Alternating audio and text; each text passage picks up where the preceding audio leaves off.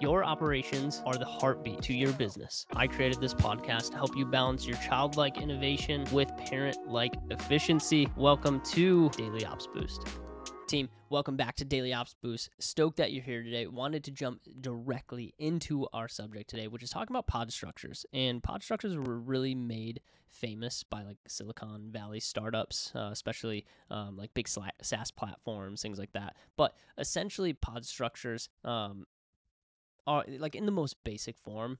Think of them as like kind of like an autonomous unit within your agency, right? Where they can handle a certain amount of clients with a certain amount of deliverables, and you know that inside of that pod you have a certain amount of revenue, a certain amount of profit being generated. And typically they're made up of members of various departments, right? So it might be creative, it might be paid ads, copywriting, email marketing, and they all work towards a similar goal with that client, right? And here's why exactly that I think you should have pod structures.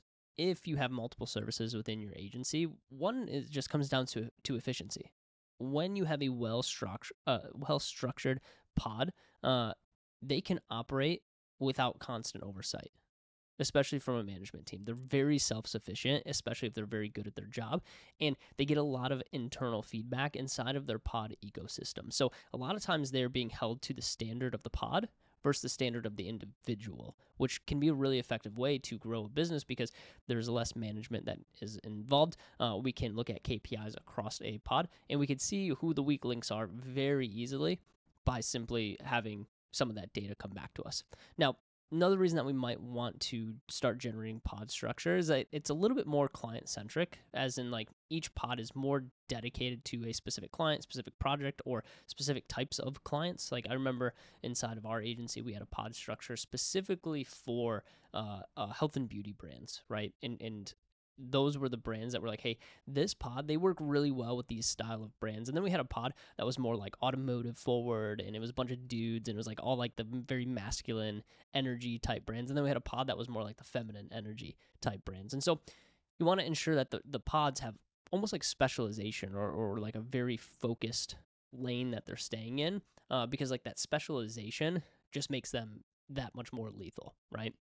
Also, you're going to find that with pod structures, you have a lot more scalability and a lot more clarity on when you need to hire people. So as you bring in more clients, instead of inflating an existing team, you simply just can launch a new pod, or you inflate a team to a certain point where you branch them off into a second pod, which can be a really nice way to transition into a different team structure or a larger team structure, right? And also like the oversight of clients really helps with the scalability as well.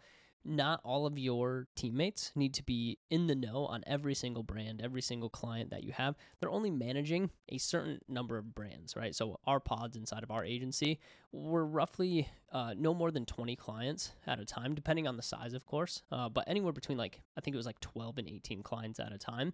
That's about as much as one pod could manage. Now we had another pod that managed like about 25 clients, but they were like smaller projects, more one-off.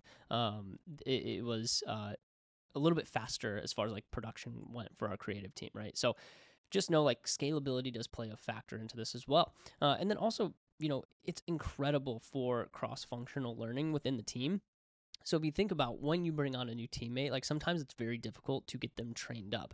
But if they're working alongside other veterans that are inside of that pod, and normally when we scaled out like a second pod and we brought people on, we would do a mix of veteran talent with rookie talent.